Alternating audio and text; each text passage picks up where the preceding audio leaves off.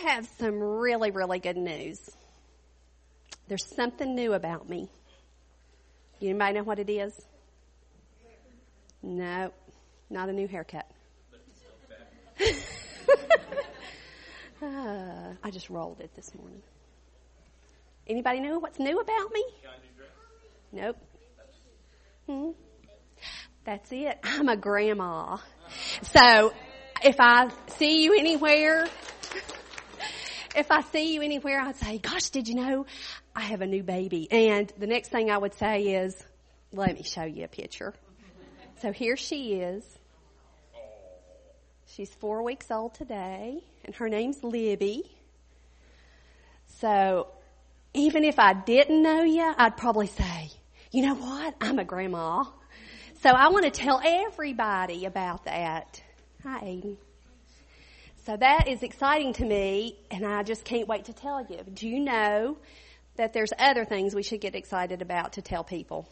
And the very important thing is to tell other people about Jesus.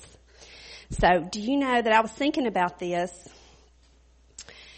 If in my whole lifetime I just told 2 people about Jesus, and those 2 people told 2 people, and those 2 people told 2 people, and those 2 people told people, and those 2 people told people, on down the line, just 1, 2, 3, 4, 5, 6, 7 places down the line, I would have been responsible for telling 254 people if I just told 2 people and they told 2 people.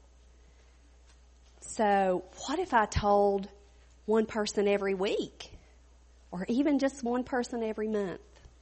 How many people we could reach for Jesus if we told them how much Jesus loved them. So this is the scripture I want to read for you. If I can see it. John 16:15. Go into all the world and preach the gospel to every creature. So let's get excited about telling other people about Jesus. Let's pray.